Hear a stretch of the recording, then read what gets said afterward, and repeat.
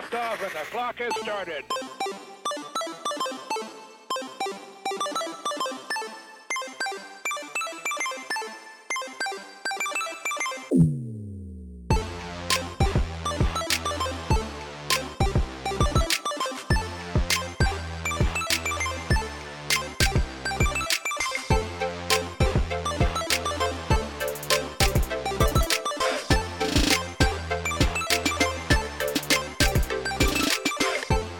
And welcome to That Pixel Life. This is episode 177, recording on February 6, 2022. My name is Zach Anderson, and this week we are discussing the next GTA. Halo releasing trailers during football. Some more delays that are on the way. Please hold your gasps of shock. And to do this, I have with me as always Mr. Justin Does It Play DVDs Carter. DVD. Oh, hi. Dude, I know. Hi. It was pretty funny. My dad called me today, and his laptop is from like 2012, and okay. I guess he's trying to do his taxes, and he bought TurboTax at like Sam's Club, like the actual fucking disc. Which I'm like, you don't need to do that anymore. You can just go into the website, like. Yeah. And I guess his computer is so old, like he's still running Windows 8, and they're like, yeah, you need Windows 8.1 to even install this. So he was trying to ask me about like upgrading to Windows 10 or whatever, but I'm gonna go with him tomorrow to Best Buy because he just wants to get a new laptop anyway for work and stuff. And I was telling him, I'm like, man, by the way, I'm like, even when we get you a new laptop, I'm like, it's probably not gonna have a CD drive in it. And he's like, what? And I was like, yeah. I was like, dude, most of that, they haven't done that for like years. I'm like, that's like obsolete technology at this point. I was like, your TurboTax probably has a code that you can redeem for but you're not going to be able to install anything on it. And he's like, well, I have all these like DVDs though. What am I going to do with them? And I'm like, I don't know. I might buy a fucking DVD player, I guess. Yeah. I'm like, dude, you watch Netflix and shit. I'm like, I have never once in my life seen you watch a fucking DVD. Like, why do you care? Like, why do you have this sentiment of like, oh, my 20 DVDs that I own? I'm like, dude, you never watched any of them. Like, why do you even care? Like, it doesn't matter. It's just I could, Justin. I could. It's like, well, this potentially, I'm like, if you want, get an external CD drive, I guess. But again, I'm like, that's pointless. Like, just, you don't use it. Just stream everything at this point. It doesn't matter, man. It's like, yeah, maybe save the $150 that external drive is going to cost you and, just apply it to your Netflix subscription or something. Exactly. So I'm like, dude, I was like, that's so funny. I'm like, you're dating yourself, old man. Right. But when my wife and I first moved in together, 12 years ago now, we had a whole room in our apartment that was just our media. That was my DVD collection and her DVD collection and games and books. It was an entire room lined with bookcases that was just movies, and it was like 90% DVDs and Blu-rays, and then games and books. And by the time we moved out of that apartment 3 years later, we got rid of almost all of it. Like, it was just in that window, DVDs had become just obsolete. It was just one of those like, and it sucked to like get rid of that collection, but at the same time, we never touched it. It was cool to look at. But it's like, why am I moving this again? No, it's done.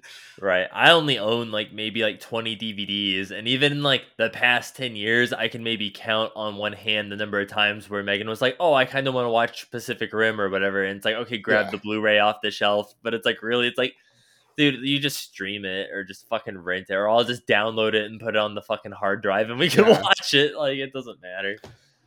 The DVDs I own now, or Blu-rays, I should say, I own now, are mainly so we can play them in the car when we're driving on road trips for the kids. So it's like, I've got some Disney movies. I've got the Lego movie, Lego Batman. Like those are the Blu-rays I own these days. Otherwise, it's just like, not worth it. I don't know. I don't want stuff. I don't want stuff in my house. Yeah, my dad bought a portable DVD player like the one time for like road trips and stuff back in the day. But again, it's like we don't watch DVDs, and he bought like a couple. I'm like, cool, now we can watch fucking Wild Hogs on the road. Like, I mean, well, if that's a dad ass movie, right there, like that's like, of course, that's what he's picking. You know, your dad was watching Tim Allen being like, "Oh yeah, you get him, Tim." That's he's like revving that hog. He's like, you do that noise a little too well, sir. I have to say. Years of practice. Yeah, years of hearing the wild hogs on road trips. Jesus. But yes, so as you can tell, I sound a lot better this week. I have acquired a new microphone. So yeah. How was your birthday, by Mr. 47 Candles over here? 43. Calm down. Just, I'm not there yet. Just pump the brakes. It was fine. It was a birthday. It was fine. It was a birthday. Pick out a nice grave plot. Yeah, it's one of those, like, it's not a big one. You know, it's not 40. It's not 45. It was a Thursday. There's still, like, COVID weirdness. So, like, no one's coming around. It was just one of those, like, yeah, I got a lot of text messages and like, hey, happy birthdays. And that's it. And I moved on with my day. You know, I still had to go to work. Like, I still have to go to work yet.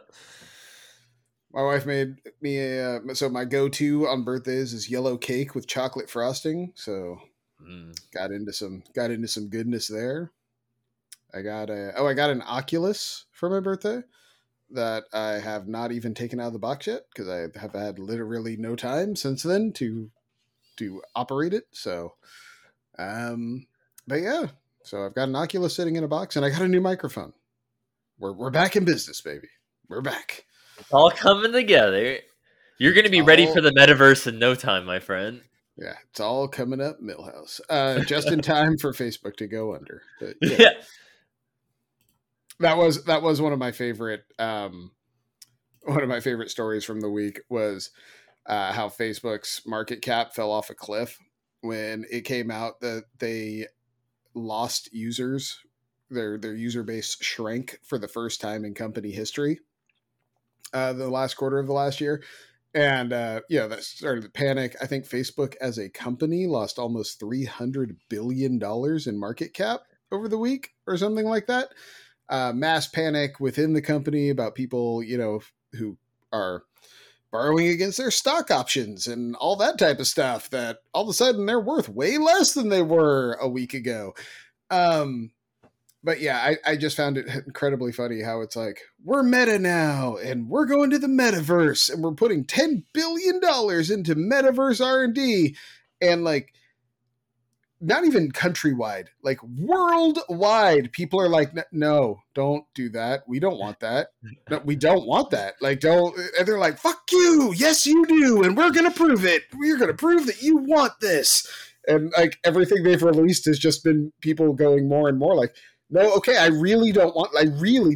Like, please stop. Like, no one wants this. Please just stop. And then, apparently people are now leaving Facebook on top of all that, and it's caused mass panic. So yeah, I had to watch a YouTube video on it because I was like, what the fuck even happened? I'm like, I didn't hear anything that actually happened. And in the video, it basically said that at the beginning or end of last year or whatever, they had to do like projected earnings and stuff. And then come like their end of 2021, like quarter review, I guess they were way under what their projected earnings were at the beginning of the year. And then on top of them actually losing like user base stuff. And they basically said that anymore because, Facebook has like ads fucking everywhere that like even the ad revenue stuff isn't making what they were projecting because people don't really use Facebook for that. Like they use it for groups and Messenger, and that's pretty much it. So no one's even watching the ads. So the money they're supposed to be getting from the ads is way less than was projected and stuff. So,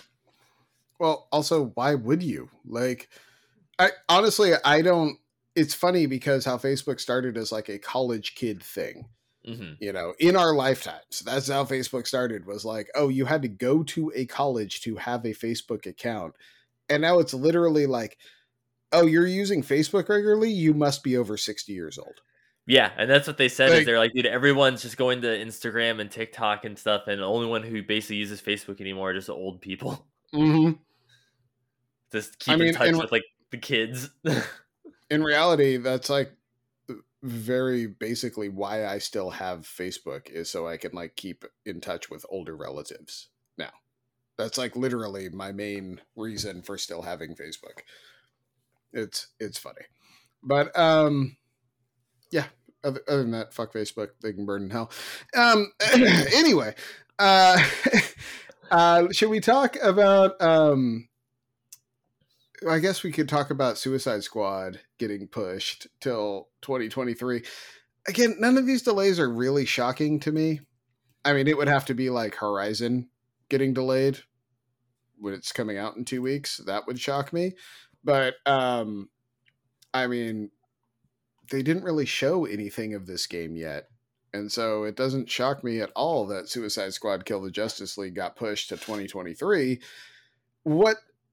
The thing about that, though, Justin, is, okay, say this game comes out in 2023. I'm still not sure about that, by the way. Like, this very, very possibly could go 2024. It will have been, let's do the quick math, 8 years since Rocksteady released the last Batman game. Their last game. Yeah, that's rough. 8 years! And it's like, what have you been doing this whole time? Like, how many... Okay, in your estimation, in those 8 years, how many dead projects were there? Like, how many things did they start gearing up on and then bail before they landed on this? I'd say at least 3. You think at least 3? I'd say, like, yeah, it's like, 3 years, like 2 to 3 years in a project, bail, like another maybe 2 years into something, bail, and then like another 2-3 years, and then they're finally like, okay, guys, we need to put something out on the table. Like, we're starving here. We need some content. Which one of those 3 is something that could actually come out? Like, what's something that we can grind down for 2 years?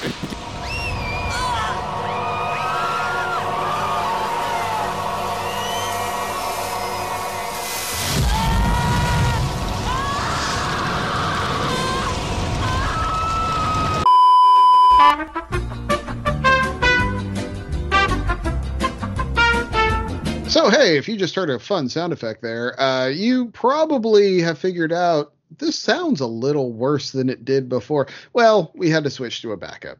So, sorry about that. And, hey, let's continue on with the show. So, Justin, what if I told you that the biggest story in video games this month, or this calendar year, I should say, in the year of our Lord 2022, was not Microsoft spending $70 billion on Activision, and it was not Sony spending $3 billion on Bungie, but Grand Theft Auto actually came out and said, hey guys, we're actually making GTA 6. Dude, I mean, do you think that's the biggest story? Because I do. It's been trending on Twitter like ever since they announced it at this point. Like, I could only imagine if they actually came out and said that, like, while either of those were trending, I wonder, like, if it would have dwarfed the amount of, like, impact and stuff that Microsoft or Sony had, being like, yeah, guys, we are indeed working on Grand Theft Auto 6, and then everyone's losing it online. And it's one of those things where, like, of course you're making Grand Theft Auto 6. I mean, you released Grand Theft Auto 5 almost a decade ago, and it's still the number one game, like, running away. It's the biggest money-making media thing in the planet. Like, no shit, you're making your Grand Theft Auto 6. One of my favorite comments I saw on Twitter was some dude was like, yeah, for Grand Theft Auto 6, this one should take place in the Wild West. Oh, that's I would a like pretty that. solid joke. Yeah, I would like that. That's pretty good. Where do you think they go with this one? Do you think it's another, like, Los Santos or Vice City, or, like, I've seen a lot of people talking about it, and, like, some people were throwing out it should take place in, like, Spain, like a foreign country one would be pretty cool, which I could totally get down with. That could be pretty cool. Kind of take a page out of, like, Assassin's Creed's book or something, just, like, moving it to, like, a different continent. There's something very American about Grand Theft Auto, though, even though I know it's not made by Americans, but there's something very, like, parody of America about Grand Theft Auto, and putting it in a non-American setting seems weird to me. Dude, it would be pretty funny to do it in like the UK, and then you have to drive on the opposite side of the road, and then there's like an achievement for hitting a car on the wrong side of the road, and the achievement's like fucking Americans. Right? That'd be like great. hitting a car in the wrong lane. Or just they do a mashup where you just like have to jack the Forza festival that's happening in the UK and like steal a bunch of those kids' cars or something. That'd be pretty good. I think Chicago would totally work for a Grand Theft Auto. Like, yeah, I could see some Chi-Town. Yeah, like Midwest craziness, you know. Texas, you could do a Texas one, like a modern Red Dead. That'd be kind of cool. No Country for Old Men bullshit, you know. 16 killer just mowing down. Yeah, I'm down. Well, I mean, whatever it ends up being, it'll be like all the other Grand Theft Autos where I'll be super hyped to play it for 8 hours, get over it, and never touch it again. That's been my MO with Grand Theft Auto, like basically since 4, is super hyped to play it, get it, play it for just until I get bored, and then I don't touch it. I don't know, like the cousin calling me to go bowling over and over again killed that game for me, you know. Yeah, my big thing with Grand Theft Auto was never investing in the story or anything. It was just a sandbox, basically, for me to run around and fuck shit up in for a while. Oh, for sure. But that just gets, like, boring after a while, you know? It does, and that's why it's the fun, like, you do that for, like, a couple days, and then you put the game down, and then you don't return to it for, like, a month. Right. And then you just let off a little steam, crash in some shit, and then you put it down again. I mean, I do know people, though, that play online like every day. Like they're into GTA 5 online, and so it doesn't shock me that it's taken them 10 years to release a sequel, because I'm sure online just prints money. But at the same time, it'd be interesting to see how they translate that, like if they're going to move a lot of that stuff over, like character progression wise, or if they're going to do like Grand Theft Auto Online 2 as part of this, you know, like they're going to have whole separate servers, that sort of thing. That's actually the piece I'm way more curious about than just where's the next story going to be. They could get buck wild with that if they wanted to.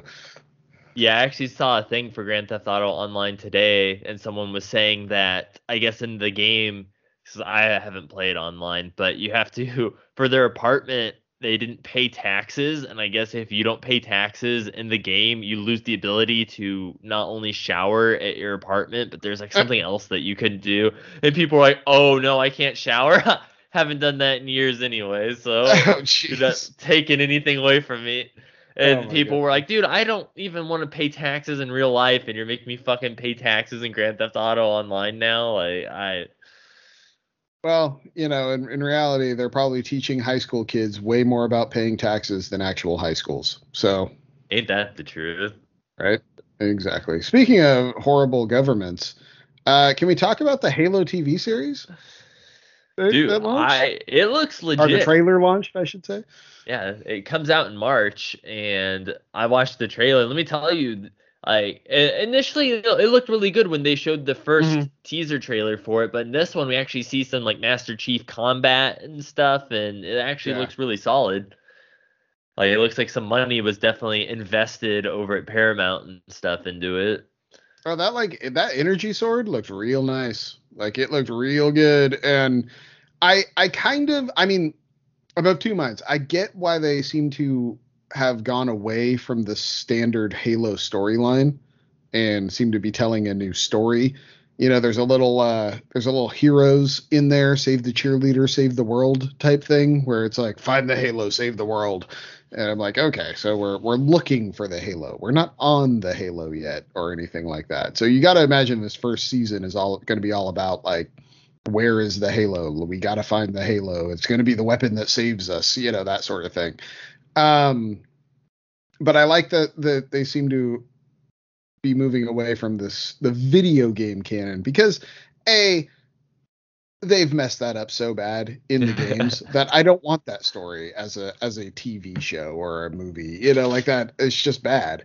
So here's your chance to kind of fix it from a storytelling standpoint and narratively in some capacities. But I'm curious because that's also like a tricky thing to do when you reinvent the wheel, so to speak, on that. You can get that really wrong if it's not it like it needs to be as good or better than the game, or at least Halo 1 through 3 told. Mm-hmm. It needs to be at least that strong. And if it's not, it's just going to get roasted because your main base of people watching that are people that are familiar with Halo, or Halo adjacent. Like my wife would never watch that. She wouldn't give a shit, but she's going to watch it because I'm going to watch it. You know what I mean? And so there's your chance to bring those people in. Yeah, by making the story something completely new that isn't necessarily related to the games, it makes the buy-in for people who aren't familiar with Halo a lot easier to get in. And then, maybe in like, I don't know, season 2 or 3 or something, they can start pulling in more of the video game references and stuff now that you're kind of invested in that universe. For sure. And also, like, I kind of enjoy going into this not knowing everything. I don't know every story beat as someone that's played through all these games. So it can still be surprising to me. I'm not sitting there going like, oh, here's where the Flood show up. Oh, looks, here's where the Arbiter shows up. Like, oh, okay, here's the turn on Cortana. I'm not sitting here like calling every story beat out. So speaking of Cortana, do you like that she's not blue? It seems weird that they made her not blue. I mean, isn't she normally kind of like a bluish purple kind of color? Yeah. She's a computer lady. She's blue, and in the trailer she's just a person. Like it's one of those like she's still a projection, but she's not blue, and it just threw me off a little bit. Also, they changed Master Chief's voice, which seems really weird to me. Like that's such an iconic voice from the video games. Why would you recast it for the show? It's not like you have an act. It makes me think that you're going to see his face. Right. Like in the show, at some point, his helmet is going to come off and you're going to see his face and he's going to have to actually act. Otherwise, you would just Darth Vader that shit. And you would have the dude who does the video games do his voice.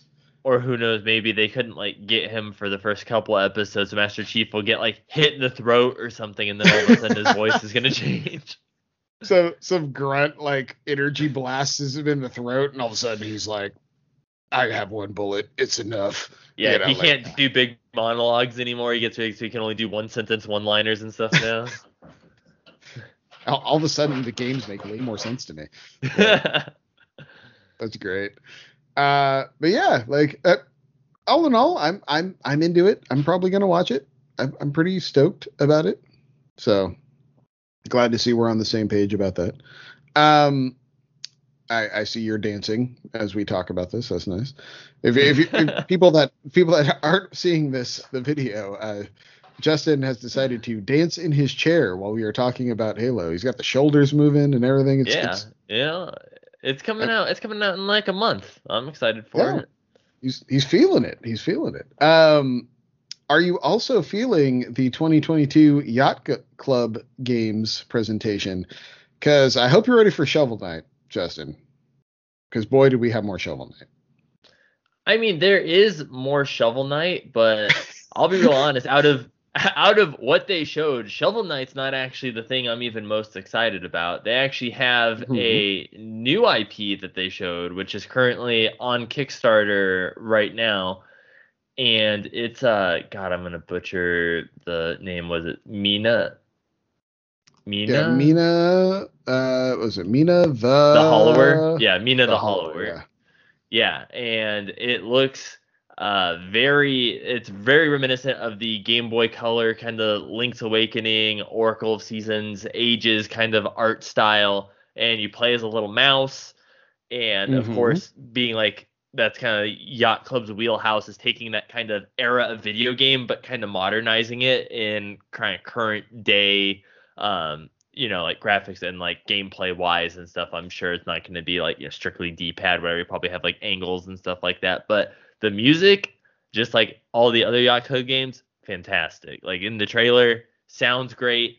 I saw them actually getting a lot of heat online after they did their announcement for it. People going, well, why do you even need Kickstarter? Like, you have the money to make this. Like, I will admit that kind of raised a flag for me too. That seemed weird that they would just Kickstart it. My thing is, I went on to the Kickstarter. I didn't back it, but I know people who have and stuff. But the main thing that I see as to why they did a Kickstarter for this was they said the real reason for them is because the Kickstarter for Shovel Knight was so good, and it was mainly for them about building that community and then working with the community to make the best game. And that's kind of like what ended up happening with Shovel Knight, and that's kind of what they want to happen again, is they want player feedback basically as they're building the game to get the best possible outcome for the game when it releases. And they're like, they straight up admitted, they're like, yeah, we do have the money, like we could have financed this ourselves, but for us it's more about building a community. They want that Shovel Knight around this game like they have with the current one, where they keep pumping out DLC and like different games in this universe, and they kind of want to basically have this become their next Shovel Knight and build it out with people and stuff, which I get, like, and at least they're upfront about that. I feel like most people, kind of like wrote out, like, yeah, they don't need that, they would have released it regardless and stuff. For them, it's not really about like the goal of getting the money. Like, they only had it set at like $300,000 or something anyway, which they hit in like 24 hours. But for them, it's more about just, I think, gauging player interest and stuff and building the game. I mean, it still seems weird to me that, like, it just, that's a problem that's been solved since, Shovel Knight was on Kickstarter again 10 years ago, 12 years ago at this point. It's like, there's early access on Steam. There's all these different ways you can do and build a community. You have a huge community with Shovel Knight, which is, by the way, the only game you make. And like, people really like it. And so it's like, it doesn't seem like that big of a reach for me to have people just, hey, by the way, there's a new thread on our Discord for our new game. Come sign up. Guess what? You probably get more people than the Kickstarter. I don't know. It's one of those, like, I get their reasoning, but it just still seems really weird to me. Yeah, I can see that. Like, I do get that is kind of, Kickstarter is more for like, hey, I need the money to make this happen. Like, if they were doing this, there's other platforms now outside of Kickstarter where they could have done something like this that wasn't, hey, give us your money now for this and we'll make it happen. But, that being said, it looks rad. I mean, it looks like a modern Game Boy Color game. It really does. Like, and I'm curious to see how they run with that. Because you can tell just by watching the trailer for it, the character moves way faster than any Game Boy character or Game Boy Color character ever did. There's a bunch of graphical things that a Game Boy Color could have never done, but it's 100% in that style, and I think that's really cool. So it'll be curious to see if it's more than just a nostalgia play, but it at least looks interesting. Maybe Limited Run will release a Game Boy Color cart with it that you can play on your that would be analog pocket or something. I'm actually really surprised. Now that you say that, I didn't look at the Kickstarter goals. Like, that would have been a fun fucking Kickstarter goal. Would have been to get a like little Game Boy Color cartridge thing with the picture of like the album artwork and stuff on it, like it was an actual Game Boy Color game, just to like display or have on your desk or whatever. Would have been really cool. Yeah, that would have been pretty sweet. But yeah, I think it's hilarious though that they're like, Destructoid is treating Mina the Hollower as like this like megaton nuclear bomb announcement of a game, and it's like, okay, like, can we calm down a little bit on that? Like, but it's not that exciting. But I mean, it's the first new game from the people that make Shovel Knight, which is not made anything other than Shovel Knight for a really long time. Yeah, coincidentally, it also involves digging. Yeah. I mean, Shovel Knight's a game I haven't like I forget the one with the Death Knight was the last one I got involved with, and who knows how long. Knight. Yeah, Plague Knight. Yeah, was that the second or third one? I think that was the second one. So yeah, it's one of those things where. So I'm looking at the Kickstarter now, and the physical game is the $100 pledge, but if you want the physical CD soundtrack, that's a $125 pledge. I'm not seeing any Game Boy Color carts. Sorry to say. Missed opportunity, man. If you want to give them $200, they'll put your name in the credits. So hey, there's your advertising. There's your advertising budget for Negative Space. Yeah, right, I'm like for the name, it's just gonna be like my it's gonna be like a little short link, and then you click on it, and it goes to my Steam page. There you go. It'll just say wish list now. Actually, now that we're talking about Steam and all that, and early access and Kickstarter, I had something I wanted to ask you about. Yeah. So I've been playing through some games. Timberborn, like I talked about, and that's in early access. And then, we've been playing Power Wash Simulator. Planet Crafter is another game I've really enjoyed. But the thing that all of them have in common, they're all in early access, right? Mm-hmm. And updates come fleeting, randomly. There's never really a set schedule to them. And then I fired up They Are Billions the other day, which is an early access game I bought like 2 years ago that has since been completed. 1.0 has released, and it's incredibly polished compared to the last time I played it. Like, it's incredibly good. Like, how many things they have fixed and made it better. And just, I started a fresh install, fresh go, fresh save. It just, the way they teach you how to play the game is so much better than when I first tried it. And I really enjoyed it the first time, but it is like just improved in every single way. And I guess that's my question is, hey, are early access games good? Like, is that a good thing? Because like, I like Timberborn. I've probably got my $20 out of it, but like, I know the game that is going to be in 2 years will be way better than the one I'm playing right now. And it's like, so why am I wasting my time playing this one now, I guess, when they're still like they took, like, the last update took out a whole bunch of stuff because they're still figuring it out. And it's like, so why am I working so hard to like learn these systems when they could just literally change in an instant? Because, oh shit, that didn't work, we got to rip all that out, like that sort of thing. So I guess that's where I'm coming around to, is like, maybe these aren't good. Like, maybe there is something to waiting for like a proper release.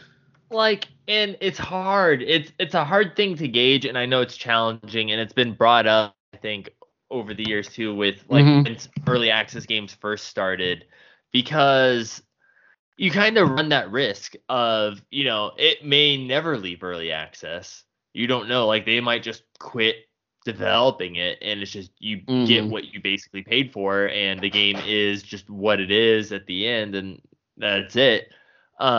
And I know there's been games like that Deedlit Wonder Labyrinth Deedlit game that I played. That was on early access when I played it. But for the most part, when I played it, it was polished. It's just you can only access certain parts of the game. Like, there was the 5 acts, and it's like when I played it, I had only had up to Act 3.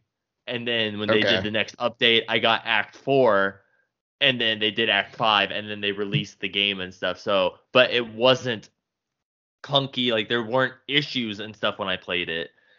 And it's one of those things where, like, do I think that game really should have been early like, it's not one of the games that I feel that style of game, the Castle Metroidvania style game, doesn't really benefit, I think, from early access, like the We Are Billion, like the stuff like that, where it's more has that replay value and stuff. I think the type of game that's more beneficial for early access, because it's like, once you beat it. Like, there's it's a set level. It's like whatever. It's like, I'm not going to go back and play it again unless like I want to play through the entire game again in like one go instead of playing it in little bits and pieces like I did. But I know I've invested in early access games before that, I tried it and it was clunky, whatever, and it's just I never returned back to it. Like I'm sure it's probably out at this point and it probably was better, but it just didn't really engage with me right away, and I never really felt a need or want to even go back and give it a second shot. But it's kind of crazy to see how on like Xbox One and stuff they have early access games and stuff now, and it's starting on PlayStation, console, and it's starting on PlayStation now too. The fact that that's even possible on console and that they're like allowing that and stuff, that's pretty wild to me. So I feel like as a whole, early access has kind of become more accepted in like regards like that. But again, it's still one of those things where you can easily get burned doing that. Like it might never get polished. Or it might just leave such a bad taste in your mouth that like I don't like, to your point, like I don't care if they fix it. I'm done. Yeah.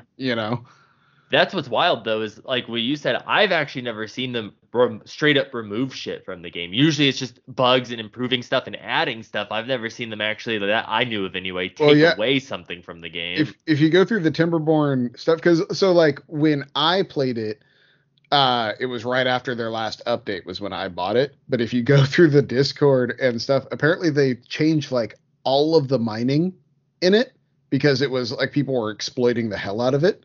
And so they're like, okay, we're ripping all of this out and kind of rebuilding how the mining works in the game. And like there was like revolt on the Discord because people were like, because people get used to playing how they're playing, and they like the certain things that they're doing, and then when they get taken away, they're like, well, now I don't like this. Well, they like exploiting the system. That they figured like, oh, cool, we got over on them, we can do this, and all that stuff, and the developers are like, no, that isn't how this was supposed to be at all. Oh crap, like, okay, we're gonna fix this, and but I don't know, man, like.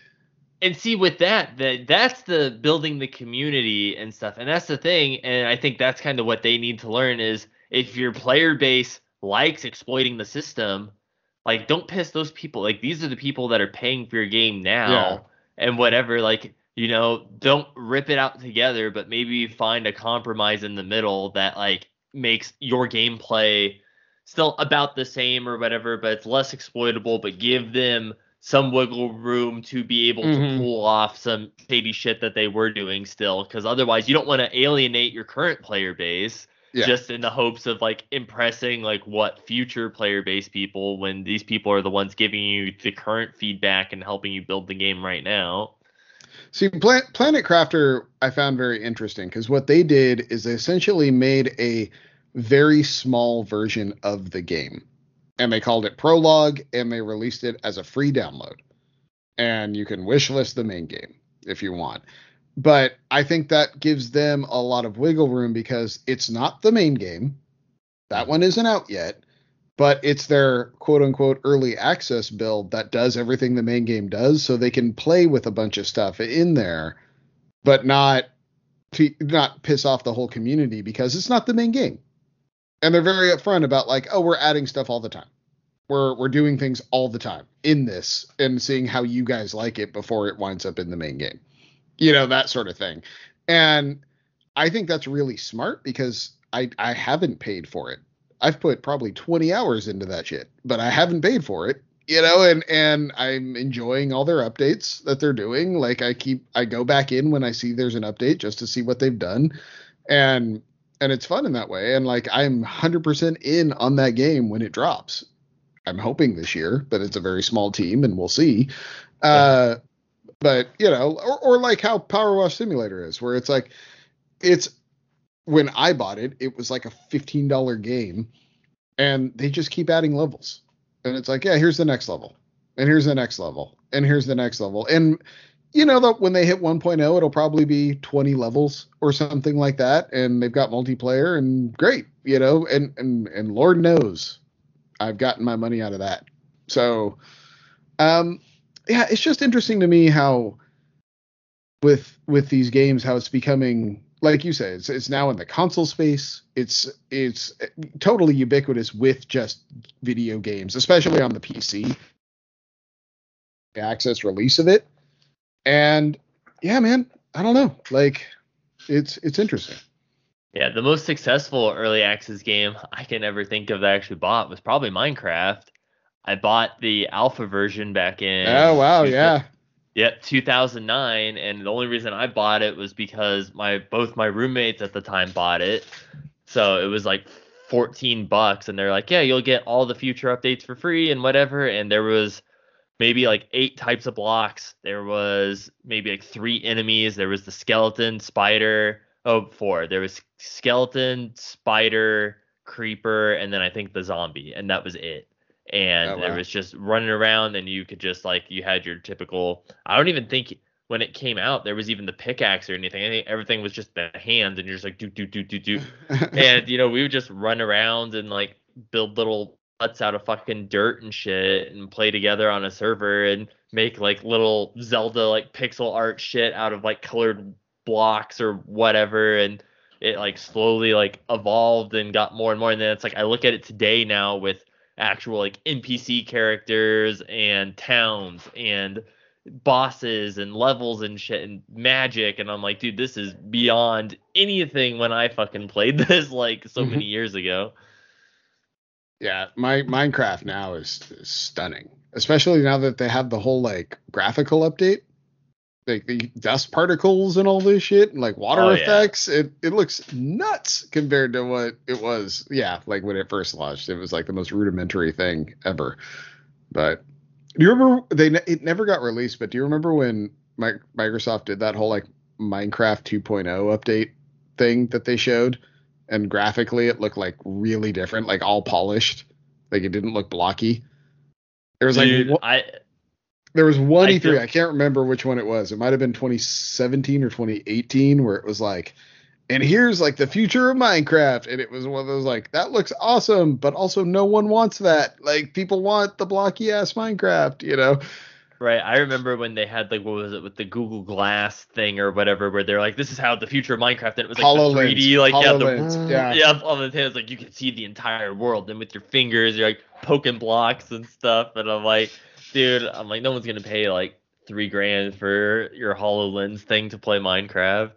That being said, that looked rad. No, I remember thinking, I was like, dude, this is like the most baller shit I've ever seen in my life. Dude, whatever Kim.com is rocking that shit in his house, But yeah. Well, I guess we should talk a little bit about what we have been playing. So I'm assuming you're in with more Yu-Gi-Oh this week. So yes, if I'll start what I've been playing this week, I did play more Yu-Gi-Oh this week, and I know I texted you guys. I actually I played my first couple matches of online, and one of the things too that I really explored with the new Yu-Gi-Oh game, and that I actually really like more than Arena, which Arena would do, is their crafting system for cards is so fucking nice. Like, I love it. It's way better than Arena. So you have the ability that when you open boosters, normally for like Arena, when you open boosters and you have more than like your 4 copies and stuff, it'll just, I guess sometimes it auto converts it or something into like okay, you have a normal or like whatever. With this one, it doesn't auto convert, but you can specifically, there's like a button where you're like, okay, convert everything that I have that's more than like the 3 copies and stuff, and it will auto break it down and stuff in the new materials. But just for cards in general, you can break them down into resources to craft other cards.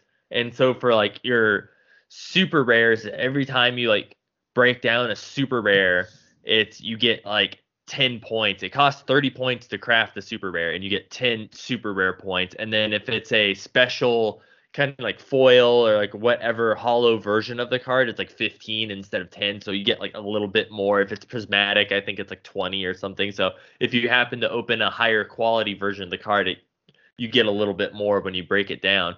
But that's nice because I wanted to build a zombie mill deck. Like, that's one of my decks I like to I have it in real life. I like to play it. I play it on my other Yu-Gi-Oh games. So I'm like, dude, I want to hunt down these cards.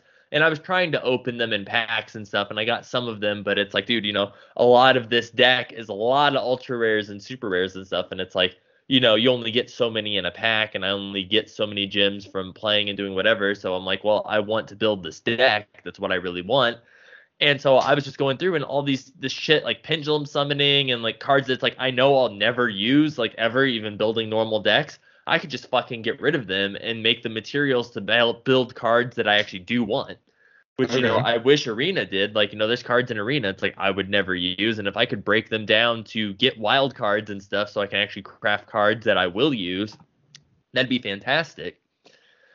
So I built my zombie mill deck, and my very first game, it was so funny. This dude, like typical, like all the complaints about Yu-Gi-Oh are that, most people on their first turn take like a 10-15 minute turn just special summoning a bunch of shit and doing whatever. And that's basically what happened to me, except I drew a terrible starting hand, and this dude's just going off every turn, just special summoning a bunch of shit. And it's like, this comes on the field, this comes on the field, and then he link summons this, and then synchro summons this, and then he's like playing all these face down, draws like 5 cards, and I'm just like sitting there taking my turn. I'm like, yep, I play a face down card in my turn, and then it's my turn. I'm like, I flip it face up, and he's like, counter that shit, and you're not doing this, negate this effect, and I'm just sitting there not doing anything, and I'm just like, well, I'll just go like make a sandwich and wait for him to take his turn.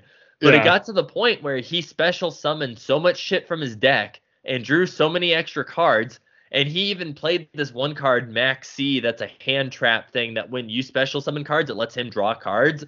And I'm like, dude, I don't care if you draw cards. I'm trying to mill you out, which I don't think he realizes that's what I'm trying to do, since I haven't gotten to do shit so far. I just played a couple zombies and did nothing. And so I'm like, yeah, draw all the cards you want, buddy. Like, you got 10 cards in your hand. Good job. Draw some more, man. And it got to the point where he had maybe 10 cards left in his deck, and I'm just sitting there. I'm like, dude, I just need one fucking turn. Like, let me do something for one turn, and I'm gonna mill him out. And my turn finally came, and I'm like, all right. And I played like my like mill zombie and stuff, and I'm like, you got anything for it? And he didn't have anything to react, and I'm like, the coast is clear, bitch. And I just started special summoning zombies and milled them out, and I had 100 life points left. And I'm like, dude, he was probably sitting there like, no. And then started milling, he's like, no. And then all his cards are gone. And so that was pretty great. I was like, dude, I hope this dude chucked his fucking Switch across the room after I milled him out, because he made me sit there and wait through all his bullshit turns. You're like, suffer, yeah, bastard. Exactly. I'm like, eat a dick, my man. So yeah, I played more Yu-Gi-Oh. I also played more of the Bloodborne demake, which was pretty fun. It's like really hard because graphically, it's trying to recreate the experience of playing a PS1 game. So turning the camera, use the trigger buttons, and yeah, like graphically and stuff, like they do some stuff where it's kind of hard to see sometimes, and it's like fun. Like I'm still in this like beginning kind of area, and I get lost all the time because everything kind of just looks the same. Mm-hmm. It's funny because normally in Bloodborne stuff, like with the gun, you lock on to enemies and you can shoot and whatever. I wasn't doing that. I couldn't figure out how to lock on to people, so I was just like, oh, you might not be able to do that, whatever. So I'm just firing my gun like wildly, hoping I hit stuff and whatever. I found out that pushing the X button was basically how you lock on to people, and I'm like, oh my god. And then it's like I unlocked easy mode almost. I'm like, dude, now I can actually lock on to people and target them. I can shoot them with my gun, I can hit them, and then that way I'm locked onto them. I can sidestep and then hit them from the side, and it made my life so much easier. So I was like, awesome. So I got to play more of that, and it's pretty fun. I like a lot of the stuff that they do, like the music and sound effects sounds straight up from like a PS1 game. Even like little glitchy kind of stuff, like like being able to turn the camera on the opposite side of a door that you can't walk through, and your players kind of half like walking through the door and stuff. They do some really funny glitches and stuff like that. There was one part where, because to upgrade in Bloodborne, to upgrade your character, you have to talk to the doll that's in the dream world. And at one point when I went back, I was like, okay, I have some nice like blood echoes. I can probably get like a couple levels to upgrade my vitality or whatever. And I went back and she was gone. And I'm like, Oh, really? yeah, I was like, I didn't kill her or anything. I'm like, where the fuck did she go? And I was like, maybe she didn't load or something. So then I went back and then like trying to reloaded back and she didn't, like still wasn't there. And I was I'm like, like, yeah, because okay, she can't leave the dream in Bloodborne. So like, yeah. So I was like, this is weird. And then I just like was like, whatever, and ran around for 10 more minutes and then eventually went back to go buy some items or something. She was suddenly there. And I'm like, I don't know if that's a bug or if that's like an intentional thing that they did to like fuck with people. I don't really know. But the other thing I played this week, though, the new thing I'm excited dusting off some games that I didn't get to play in 2021 is I started playing some Death's Door. oh yeah, tell me about that. Yeah, so Death's Door, I'll tell you right now. So right out the gate, I was aggressively rolling around and fell off the level multiple times in the very beginning stage. Like you very Dark Souls-ish in the you can just walk off the level, and I was Yep. aggressively just rolling around in the opening little section with all the other birds, and I just like, whoop. So I went into like the very first level with like half my health because I fell off multiple times. But I like the humor in it, like the names, like Chandler the Handler is probably Yeah, my favorite. Like Chandler that's Van was cute. good. I like reading all the people's names. I like the fact that cutting a sign in half and reading it, it's like you're Yeah, reading half the sign. Like the little cute kind of world building stuff that they did is pretty funny. I also really dig the level design. Like the level design is really solid. It's like a very solid kind of like Link's Awakening, like a Link Between Worlds kind of hmm style level design where you go around and it's like you unlock gates and stuff. So that way it's like, yeah, when you load back in through this door, you're always gonna start here. But because you already progressed through the level now, like these sections are open, so you don't have to run through all this shit again. You can just kind of beeline your way straight to the boss or straight to wherever you were trying to get to, which I always appreciate the fact that I mean it's nice too. You can just kind of run past the enemies and stuff too and roll. They don't really pose too much of a threat, and most of the enemies die in 1 to 3 hits anyway, which is always appreciated too. And it does kind of I see a lot of the comparisons to Dark Souls and like studying yeah, enemy movements and stuff. Like certain ones will kind of dash at you, some just kind of fly around. So some do the roll thing and then you have to wait and hit and then they lay on their stomach. So there's like timed moments and stuff. And when they do the pile everything kind of on top of you, Devil May Cry style, where it's like spawning in and you kind of yeah. It's fly, got a you're lot like, of that like Salt and Sanctuary too yeah, thing. where Yeah, you're like, all right, I'll take these guys out real quick because they're only gonna take one hit, and then this dude is gonna take a minute to kind of charge up and run at me, so then I can take these two out and then take him out. Um, I I did like the first boss is that how like the moving tower thing, which is very similar to one of the bosses in Titan Souls, which is their previous game that the I never played that. I never played Titan Titan Souls is Souls. good. Titan Souls is fun and it's hard in the sense it's basically just a boss rush game, but the entire hmm concept is all the bosses die in one hit, but you also die in one hit. Oh, And your weapon is a bow and arrow, but you only have one bow. So when you shoot it, you have to run and go pick it up, like if you miss. oh, you only have one And arrow. Okay, yeah. okay, yeah, So yeah. you have like one shot at killing the boss, and then if you don't, you have to run and go grab it Oh, really quick. So it's jeez, about like surviving long enough to get your opportunity to kill the boss.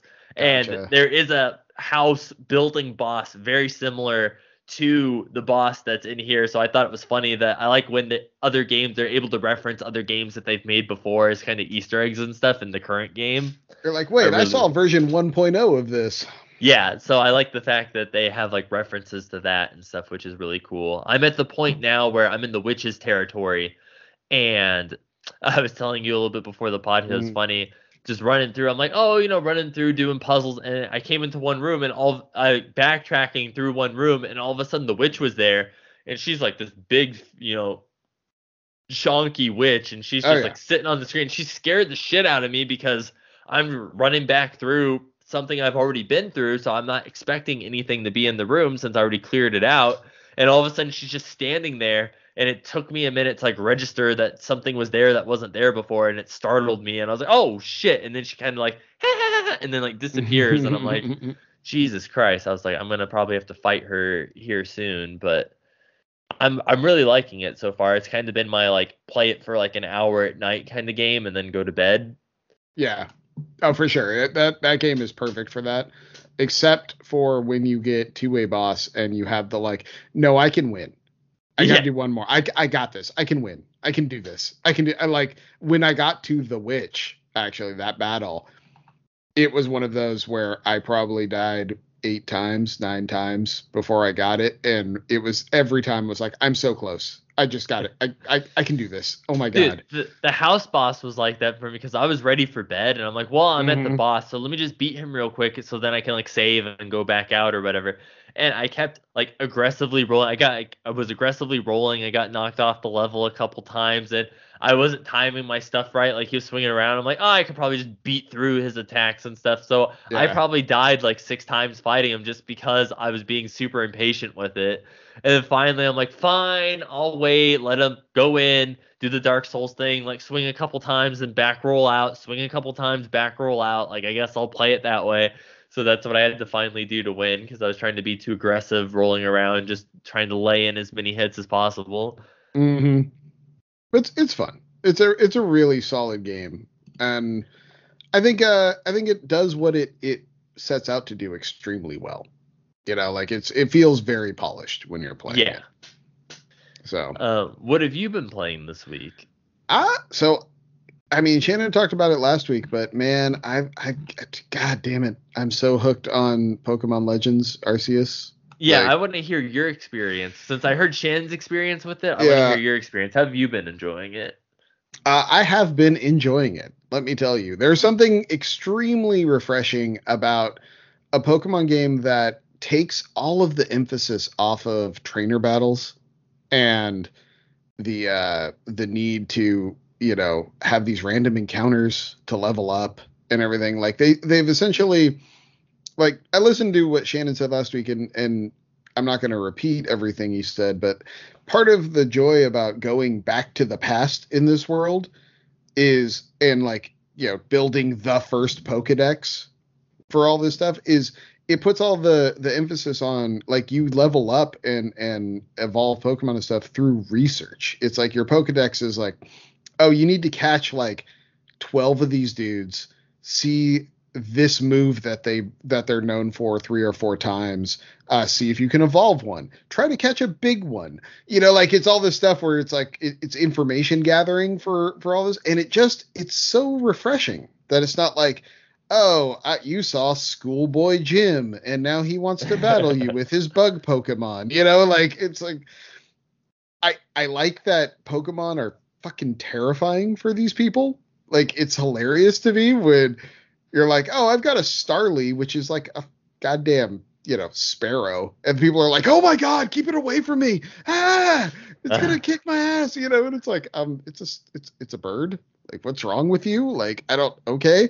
But it's fun as like as the game goes along, like you're starting, because you are so much like kicking ass and taking names in the world of Pokemon, that people start to like try things. It's like all of a sudden it's like, oh, can I borrow one of your Pokemon to like help till this soil? So I gave the dude a Graveler and he like flipped over all the soil in like 10 seconds. And the guy's like, oh my God, this is amazing. Like, why haven't we been using Pokemon for this whole time? Like, holy crap, you know, like this is great. And then like the one guy that owns a restaurant, he's like, yeah, I got one of these fire types, and it's like, I don't need my ovens anymore because it's cooking all the food for me. It's fantastic. Like, you know, so like as the game's going along, like people are learning that like, oh, these Pokemon are super helpful. Like, I don't need to be so terrified of them. So that's really fun to see, like, kind of the world change around as you're going. But it's also hilarious because, you know, you come from the future, you show up in shorts and t-shirt with a cell phone, and people are like, I don't know, like, what you're doing here, but okay. And so you are just like, I don't understand the big deal. These are Pokemon. Like, all right, like, I'm just going to go catch these things. And it like blows people's minds that you just don't care and are like super not afraid of Pokemon, you know, like, and it's fun to see like how people react to your character and then how people just react to Pokemon in general. But also, Pokemon are looking to fuck you up, dude. Like, you go wander around in the world and they like will stare you down, and all of a sudden the like Metal Gear Solid exclamation point appears above their heads, and they're like, "Oh, it's on. You looked at me sideways, motherfucker. I'm coming for you." I saw this one video of this person. They were trying to catch some Pokemon that was like far away, and they went to like throw the ball, and it like messed up. Like the ball didn't work right, and they're like, "What?" And the camera rotates, and there was like this level 40 like red-eyed like Garchomp like standing right behind them, and they're like, "Oh shit!" And like went to like run away as he's like getting ready to like bite them. Yeah, so the red-eyed Pokemon, they're oversized and they've got red eyes. Those are the alpha Pokemon. And so usually that's one of your rarer breeds. It's like, or evolved forms will be the alphas in the area. And what's cool about them is if you catch them, they stay huge. So like I've got the alpha Snorlax and like the alpha like I've got an alpha Starly, which I found hilarious. So it's like you throw out the Starly and it's like this monster size, like it's bigger than you are, but it's still just a Starly. It's hilarious. Yeah. And so I think that's really cool. It's just so refreshing to play a game like this after, especially coming from like Sword and Shield and then the Shining Diamond remake and all that stuff, to come back to Pokemon, but with a completely fresh set of eyes. The only thing is, hey guys, this is Pokemon and this is Nintendo. They've got more money than God, especially when it comes to Pokemon. This thing doesn't need to run so fucking bad. It just doesn't. Like, it's a great game. Like, the draw distance sucks. Pop in happens all the time. So if you're out on a field and there's like Pokemon in the field, the frames of animation get worse the further they're away from you, to the point where I saw it was a Zubat flying around on a field, and it literally had 2 frames of animation. It was wings up, wings down, wings up, wings down. And there was no frames in between. It was just like click, click, click, click, and it was like, seriously, this is a first party Pokemon release? Like, come on, what are we doing here? Well, and especially when you can see how like a similar game like Breath of the Wild runs, and people were complaining like, oh, well, Breath of the Wild didn't run all that great. It ran way better than this. It looked way better than this. I'll put it that way. Like Breath of the Wild didn't really have a lot of, I don't remember issues of there being really pop-in or anything with Breath of the Wild. And you could fly around and like hover and do all sorts of weird shit in that game, and there still wasn't a lot of issues with that. But outside of the technical things, which, guys, I'm thinking this is just going to get worse as these releases come out, because it strikes me that a lot of these games probably weren't designed to be released on base Switch hardware. Like, this might be the first one, and then you're going to get Breath of the Wild 2, and then you're going to get Bayonetta 3, that they're going to have to get out, because they're not going to wait anymore, I don't think, for these games to release on the new system, because who knows when that new system is coming. And I think you're going to see these problems over and over again, because that's what this game is like. It's like when you get a PC game and you run it on like the lowest settings. Yeah. That's what it feels like. Like I feel like I'm missing stuff here in like graphic fidelity type things. That being said, the game is fantastic. You should play it. I think you'd actually really like it.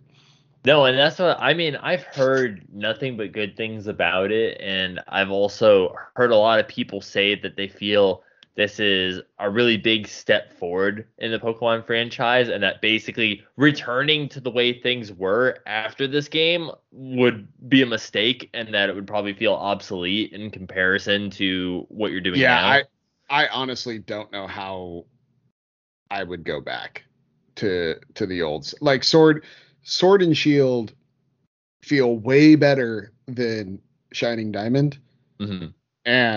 And going back to try to play Shining Diamond at this point is just like, no, I have no desire to go back to that style. It took this game to make me realize how much I dreaded the Pokemon battle system in the old games. It was like every time you got spotted by a character and they're like, oh, let's battle. It was just like, fuck. Okay, I guess, fine, but it's like, yeah, now with everything being on the map and you get to, there's no random encounters. You can just run from things. If you don't want to do it, it's fine. You can just go. You can zoom past Pokemon, like touching them doesn't start a battle. You can just go. Um, and not having other trainers that you have to fight all the time. Like there's a few random trainer battles here and there as you play the game, but it's not the point of the game at all. Yeah. And it's like a beautiful marriage between Pokemon, Pokemon Snap, and like Breath of the Wild. It kind of takes like chunks of each one of those and makes its own game, and it just totally works. It's such a better system for Pokemon, for me anyway. Yeah, and I heard a lot of people kind of say too that they feel any of the shortcomings and stuff that are this one, like because this is the first one that's kind of like this, that hopefully like, in the future there will be the next one like this, and they'll have kind of figured some stuff out that didn't work with this one to improve on the game and kind of make it a little bit better. Like the only other thing I've heard people really complain about is they wish, I guess, that there was more to do in the world itself, that sometimes it feels very vacant. Sure. That you're just kind of running around and stuff, that they felt that there was more they wish they could engage with and stuff in the world as they're running around. Which is fair. And I feel like that comes up to the limitations of the system. Yeah. In all honesty. But there's always something to do though. Like, it's one of those, like, sure, I would like that there would be more to do, but there's always research pages to level up on. There's always like areas to explore. You get like mounts, and one of them allows you to dig up treasure. And so each area has its own like treasures that you can like sniff around for and dig up.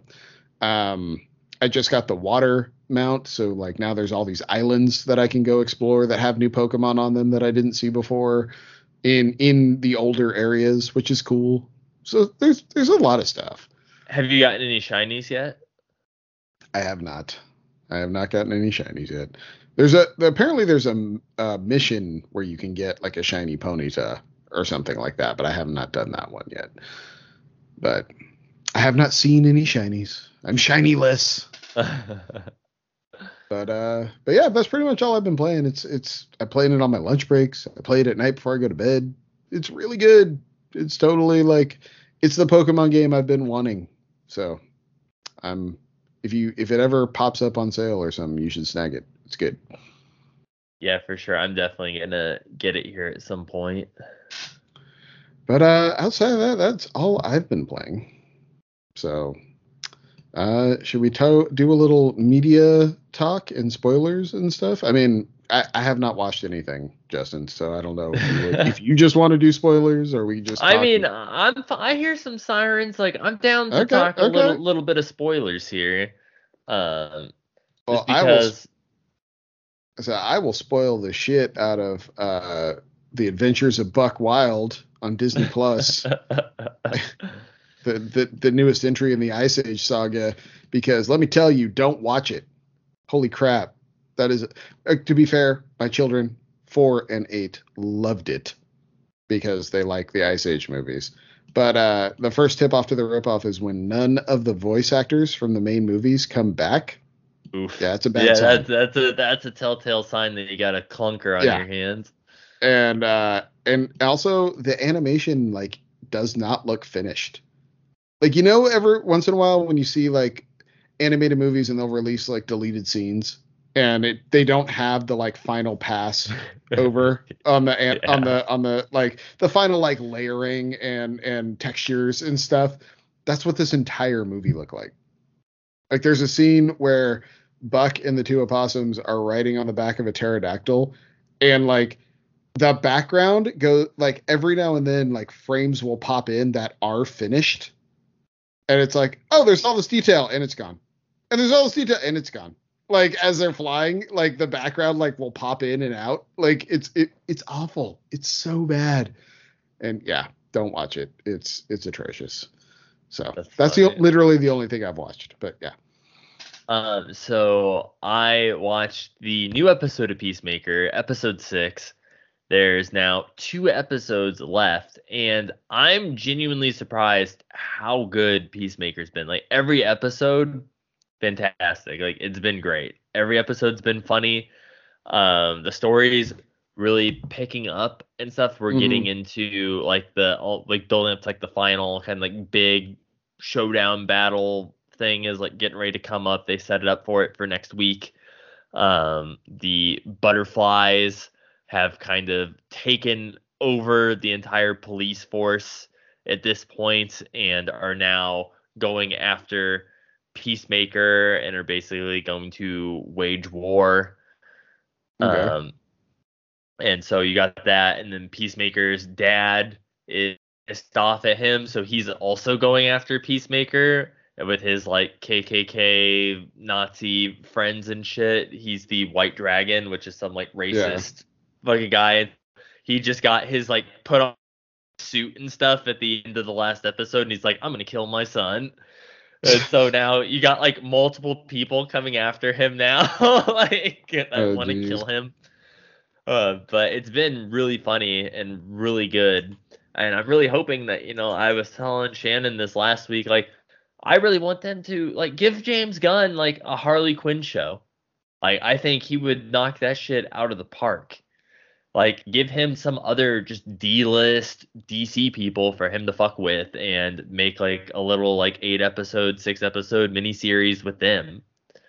Like, I think give this man more money because he's doing great. The are you scared that they're going to some horrible individual out there will start like cosplaying as the White Dragon at like cons and stuff? Like, do you see that coming? I mean, I've been to San Diego Comic-Con, and when I went there once, there was someone dressed as Hitler. So Jesus. It's like, walking around, it was like him and like 3 women all dressed in like Nazi garb, like swastikas and all. So it's like, well, you pretty much can't get any worse, I feel like, than that already. Oh jeez. Okay. I retract my question. Right.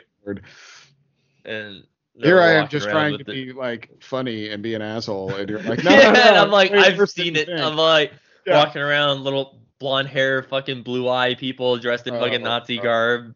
Oh, that's awesome. Shit. But so I watched that, and then I actually caught up on this week on Book of Boba Fett, which I know. Honestly, in my friend circle, as far as I knew, nobody gave a shit about Book of Boba Fett. You guys didn't give a shit about Book of Boba Fett. Any of my other friends who are all big Star Wars nerds, like, watched the first like 2 episodes and fell off of Book of Boba Fett. Like, no one in the group chat was talking about it until episode 5 came out. And my friend Tanner was like, honestly, he's like, fuck, if you haven't been watching it, you don't need to watch episodes 1 through 4. He's like, watch episode 5. And I was like, okay, like, I guess it gets good, whatever. And then episode 6 comes out. And he's like, you guys, episode 6. He's like, if you don't want it spoiled, he's like, don't go on Twitter. He's like, Twitter's blowing up right now. Never saw anything about Twitter on it, by the way. But he's like, dude, episode 6, fantastic. So you're like no one on Twitter's talking about this. So at this point though, I'm like, all right, there's been apparently 2 good episodes in a row. So now I'm curious. So I'm like, all right, I'll check it out. So I caught up and watched episodes 2 through 6. And let me tell you, dude, 2 through 4, like 2 wasn't that bad. Episodes 3 and 4 were kind of a slog. Like, one episode was half an hour, which was 30 minutes longer than I felt like it needed to be. Right. It was like a bunch of, they call them like mods or whatever, and they're people who get like cyberpunk modifications done to themselves. And they all had these little like hover Vespas, and they were each different colors. Like one was like a Corvette kind of red, and then one was like a yellow and a blue, and they're like riding through town doing this car chase thing that lasted like 10 minutes. And I'm like sitting there, I'm like, why is this even a thing? Like, what the fuck is happening right now? scene, Boba Fett took the chick to the mod place to get her fixed. It was like a past, like, scene in the past and stuff, and a flashback thing that happened. And this mod shop he took her to, it's like all of a sudden playing some like Blade Runner fucking music, and this dude looks like little Uzi Vert and shit's the one like operating on her. And I'm like looking around like what? Yeah, dude, it's like some black dude with like dreads and like fucking mods, like a crystal in his fucking forehead and shit. And I'm like looking around like, where is this? I'm like, this doesn't even, if I saw this scene, I was like, I wouldn't think this was even Star Wars at this point. Like, I'm like, dude, what the fuck is going on? Like, where am I in the Star Wars universe with this? Because it just kind of looks like they just threw this shit in here. But then we get to episode 5. And episode 5, Boba Fett was in it for maybe 30 seconds, if that. I don't even think he was in it at all, actually. It was strictly Mandalorian. A true Boba Fett Star Wars appearance. Just shows up and leaves immediately. Yeah. So the entirety of episode 5 starts off with the Mandalorian coming to collect the bounty at this like butcher shop, and he's like, I can either bring you in warm or I can bring you in cold. And the guy's like, well, you're not bringing me in at all. And he's like, okay. He's like, looks like I'm bringing you in cold, and then pulls the fucking Darksaber out and starts just slicing motherfuckers in half with it. And I'm like, yes. I was like, this is great. Like, he fucking decapitates the dude, like cuts him in half, like through a fucking table, and hurts himself in the process, like burns himself with the Darksaber because he has trouble wielding it. And goes back. He ends up regrouping with the underground Mandalorian people that, you know, made him his Beskar armor and stuff. He kind of regroups with them, and there's only like 2 of them left now after the massacre thing in the 1 season. So he's helping them kind of like rebuild this new base of operations and stuff. And then the one dude who's alive challenges him for the Darksaber because he's like, my family's the one that actually helped craft the Darksaber and stuff, so I have a right to it and I want it back, and it has to be won through combat. And Mando's like, he's like, you can try and take it. He's like, but I'm gonna tell you right now, it's gonna end terrible for you. Like, I don't recommend you challenging me for this, but it's your funeral. And they fight for it, and the dude ends up losing, and the chick's like, okay, that's enough, like, no more fighting. And she's like, well, to the other dude, she's like, have you ever taken your helmet off or shown your face, whatever? He's like, no, never. It's against the code, you know, this is the way. Yeah. And she's like, well, how about you? Have you taken your helmet off? And he wouldn't answer. And it's like, okay, well, and she's like, all right, well, because you took your helmet off, that's kind of against our creed, and so you're exiled now. So pack up your shit and fucking leave. And he's like, all right, like, fuck guys, and takes the saber and bounces. And that kind of came out of nowhere a little bit, and I was kind of like, I mean, there's only like 3 of you guys left. Can you really afford to be like excommunicadoing 33 and a third % of the Mandalorians that are left of your entire like society? Yeah, totally. So he bounces, and he had a Beskar spear that, you know, he used, and they're like, okay, well, you can't have that because, you know, that's one of the few things that can actually pierce our armor and kill us. So you have to get rid of it. And he's like, okay, well, then melt it down. And she's like, okay, well, what do you want me to make? And he's like, make it for like a youngling. And he's like a really small youngling. He's like, make something for Grogu. He's like, make Grogu something with the Beskar. So she made him a little chainmail vest. And so he's like, all right, then I'm going to fucking bounce, and I'm going to go find Grogu to go give him this little vest. And he gets a new ship now, and it's like a little pod racer looking ship thing that's been all decked out. It looks pretty dope. It zips around everywhere. So he has a new ship. So he's like, fuck you guys. He's like, I'm going to go find Grogu. And that's how episode 5 ends. And then episode 6 is he finds Grogu. The planet where Grogu's on, funny enough, is the planet that Luke is on in episode 8 of the movies. And they're building the little stone houses. Like, robots are building the first ones of those. And I was like, oh shit. And I was like, that's pretty cool. And I thought it was funny because, you know, Luke's like, yeah, you know, the one chick's like, yeah, you know, I'm building, you know, Luke's building schools here, and this is where we're going to train, like, the new Jedis and stuff. And Luke's probably, like, talking to Grogu. He's like, yeah, building a school here. He's like, might kill my nephew in the future here. Whatever. He's like, whatevs, don't listen to that. He's like, that's not a problem for you, Grogu. Like, you're fine. And so he's training Grogu. I know you can probably see the future, and it's probably all fucked, but it's cool. Yeah. Like, we're all right. Right. And so, he's sitting there looking for him. Luke is there, and Luke's training Grogu, and then the other Ahsoka, is that her name? Yeah. She's there, and she has this conversation with how, he's there to see Grogu, and she's like, I knew your attachment to him was strong and stuff, and it was going to be hard for you. And you coming back, she's like, if you show him that you're here and stuff, he's going to want to leave with you. And you're going to disrupt his training. So I don't recommend you actually announcing your presence here. If you have a gift for him, she's like, I will give him the gift, but I don't recommend you seeing him. So he kind of passes, is like, okay, sees him from afar and is like, all right, I get it. Passes her the gift and leaves. And then we get to see some the Jedi training and stuff. And then at the very end, Luke is like, all right, Grogu, well, I'm going to present to you two different things here. And he's like, I have this from the Mandalorian. It's a little Beskar vest and stuff. He's like, if you take this, he's like, then our training here is done. He's like, if you pick this, he's like, I will no longer be training you and you will go back with the Mandalorian. And he's like, and he pulls out Yoda's lightsaber and he's like, this was my master's lightsaber. He's like, I want this to be yours. And if you take this, he's like, you will be my first student and I will train you in the ways of the Force and you will become an amazing Jedi. He's like, but you can only have one of these and I need you to choose now. And then Grogu's sitting there and then looks up at the camera and that's how the episode ends. And I'm like, I swear to God, if you don't take that vest, dude, I would punt you in the river. And but also what kind of a dick move is that? I'm like, why not let him have both? How about why can't he not be a Mandalorian, a Mandalorian youngling and a Jedi? Let him do both. Right. I'm like, you're going to be dead in 80 years anyway, and he'll be his version of 4. Totally. So he can take both. It's he's still a toddler and he's 100 years old. Maybe he has time, dude. Let him do both.